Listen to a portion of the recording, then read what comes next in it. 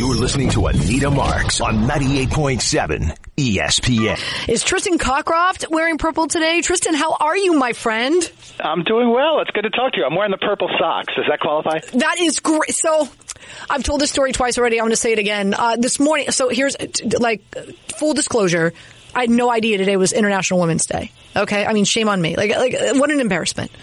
But I'm getting dressed to come to work, and I look, and there's a pair of, I love Hokas. Like, Hokas are, they're my jam. And so I've got, 100 pair of Hokas. And so I look over, and I see the purple pair of Hokas, and I said, "Oh man, should I wear those?" And for whatever reason, Tristian, I zoomed in on the purple ones. I had pink ones right next to them, and I zoomed in on those purple ones. And I said, "Oh man, I'm going to wear the purple Hokas today." And then a few seconds later, I'm like, "No, you know what? I'm just going to wear my boots." And I put on my boots, and I didn't. I'm so upset with myself. I'll be home around 1:30, and I'm going to put on some purple. But shout out. Do you have any? I know you have children. Do you have any daughters? I do, yes. I have a 10-year-old daughter. Oh, wow. Fantastic. And she loves purple. I'm sure. Does she know that it's International Women's Day today? I am not sure she does. I will have to tell her after we get off the phone, yeah. You do. You have to tell her. All right, so let's talk some Major League Baseball. From what I understand, Kyrie, who booked you for the show, and I'm so thrilled that he did, thank you very much for joining us on this Sunday Fun Day, said that you had spent some time down in Tampa with the Yankees, and there's a lot of injury concerns. Right now, the latest is Aaron Judge. Of course, we know Severino, Paxton, and beyond injury, suspension for Herman. What was the feel? What was the vibe being around that team, and I guess the swag or lack thereof coming into the season with so many concerns right now, Tristian? I think there is an air of concern. It didn't seem as extreme when I was there because this was about a week ago. So that's just before the setback with Aaron Judge, which I think has probably altered things quite a bit more. I think that's one that's especially a concern to me as a Yankee fan. But yeah, the positive that I got out of the game that I was there was at least Miguel Andujar, who's been trying to work himself back from the shoulder surgery, was on the mend. He was in left field. He looked kind of decent in that game. It was a Garrett Cole game. He started, so the guy they invested all their money in was throwing well. The velocity was very good. Very solid outing as well. So at least that day there were some positives. So, and I've been letting folks know that I truly believe that you're the best when it comes to fantasy baseball and your analysis, and thank you. It just stinks that each and every year I have to play against you. Yeah, we got a draft coming up soon. We do. So folks who don't know, I've known Tristian like over 10 years, dude. Are you aware of that? Yeah. I think it's approaching 15 at this point. Oh my gosh. Okay. And so we play. We're still young. Okay. And God bless Botox. And we play in a league with Michael Fabiano, who folks can see all over the NFL Network. And we've been in this league for 7-8 years. Oh gosh, yeah, at least that. Right, it's been a while. Yeah. Right. So when is our draft date? I don't even. I think it's the week of the 23rd. It's going to be right before opening day. Usually he tries to cram it in on a Sunday or a Monday night. Right. Okay. Fantastic. I got to call him after this and find out exactly what the time is, so I put it on my calendar. So, and you know how it works. Like, folks around here who are going to be playing some fantasy baseball, whether they're a Mets or a Yankees fan, the conundrum when you talk to people about playing anything fantasy is, well, I don't want to draft guys from, if you're Yankee fans, you don't want to draft Boston Red Sox players or Rays players, right?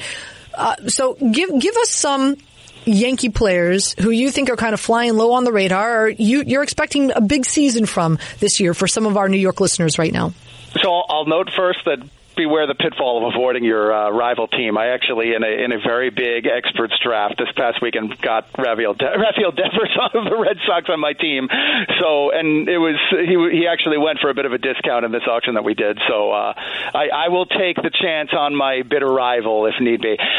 Yankees-wise, Andujar himself, who I just mentioned a couple minutes ago, I think is slipping a little bit beneath the radar because of the injury question. He's a utility-only player, only qualifies a DH in fantasy leagues. leagues on ESPN initially, but the fact that he's playing some field positions gives him a chance to get some time there, and these injuries are opening up an opportunity for him. So based on where he's going, I think Mike Tauchman, who was a very good fill-in for the Yankees, is going, if he's getting drafted at all, it's at the very end. He could be in a pretty decent share of the time in the outfield initially, and I think he's been going at a pretty good rate so far in drafts. I actually think the closer, Aroldis Chapman, is going at a pretty fair rate. People are not drafting closers. They're afraid to do so because so many baseball teams nowadays are going with these committee closer situations in the bullpens. Chapman is the locked-in option. As long as he is healthy, I know there's some injury questions, a little bit of the velocity went down last year, but he's the guy for the Yankees so long as he's healthy. And if he's going as the third or fourth closer in a fantasy league, or he's going after about 9-10 rounds of your drafts, I'm happily scooping him up. I've gotten a couple shares. Interesting. Again, Tristian Cockcroft joining us here on 98.7 ESPN, getting you and me ready for our fantasy baseball draft. Gerrit Cole, obviously, the prized possession of the offseason for the Yankees, and an ace that you want to have on your fantasy roster.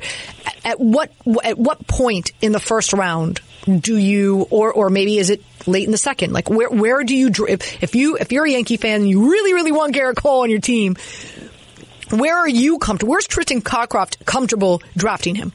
So I did another draft of 15 teams about 2 weeks ago and had the number 4 pick in my draft and had a very difficult choice. This year in a rotisserie standard league draft, which is where you count the individual categories, compare them to one another, I have a top 3 of Mike Trout, Ronald Acuna Jr., and Christian Yelich.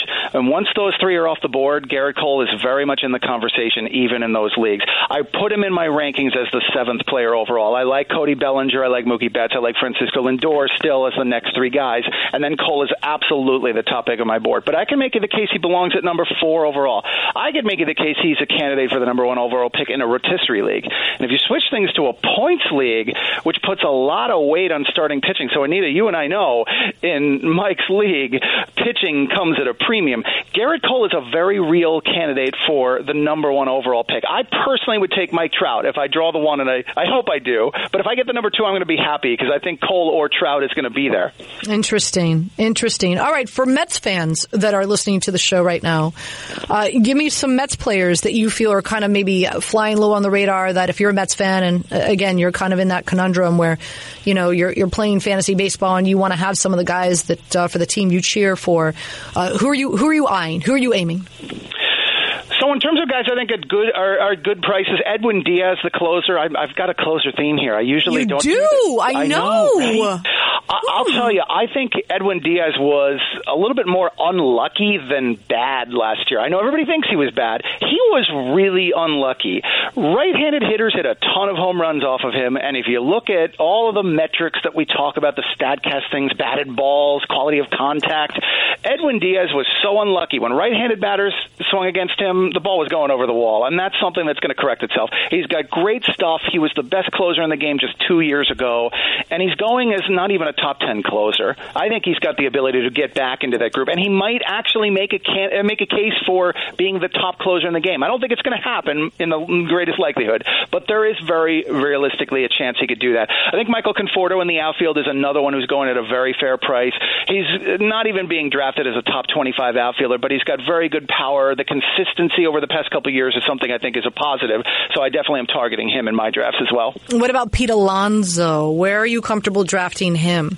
So Alonso's a third-round pick for me in an ESPN Standard League. If it's a deeper one, he might even get into the second-round conversation. I think the power's real. The only real hesitation I have with Pete Alonso is that the players who put up years like this, and Aaron Judge right across town is a good example of this, they simply regress. It's difficult. They regress to the mean. It's difficult for them to repeat something like the home run total he put forth. So as long as you're drafting him assuming the homer total is going to be a little closer to 40 than 53, I think you'll be fine. All right, and talking about Aaron Judge, right? Like now with this rib issue, not sure if he's going to need surgery, not sure how long he's going to be on the shelf.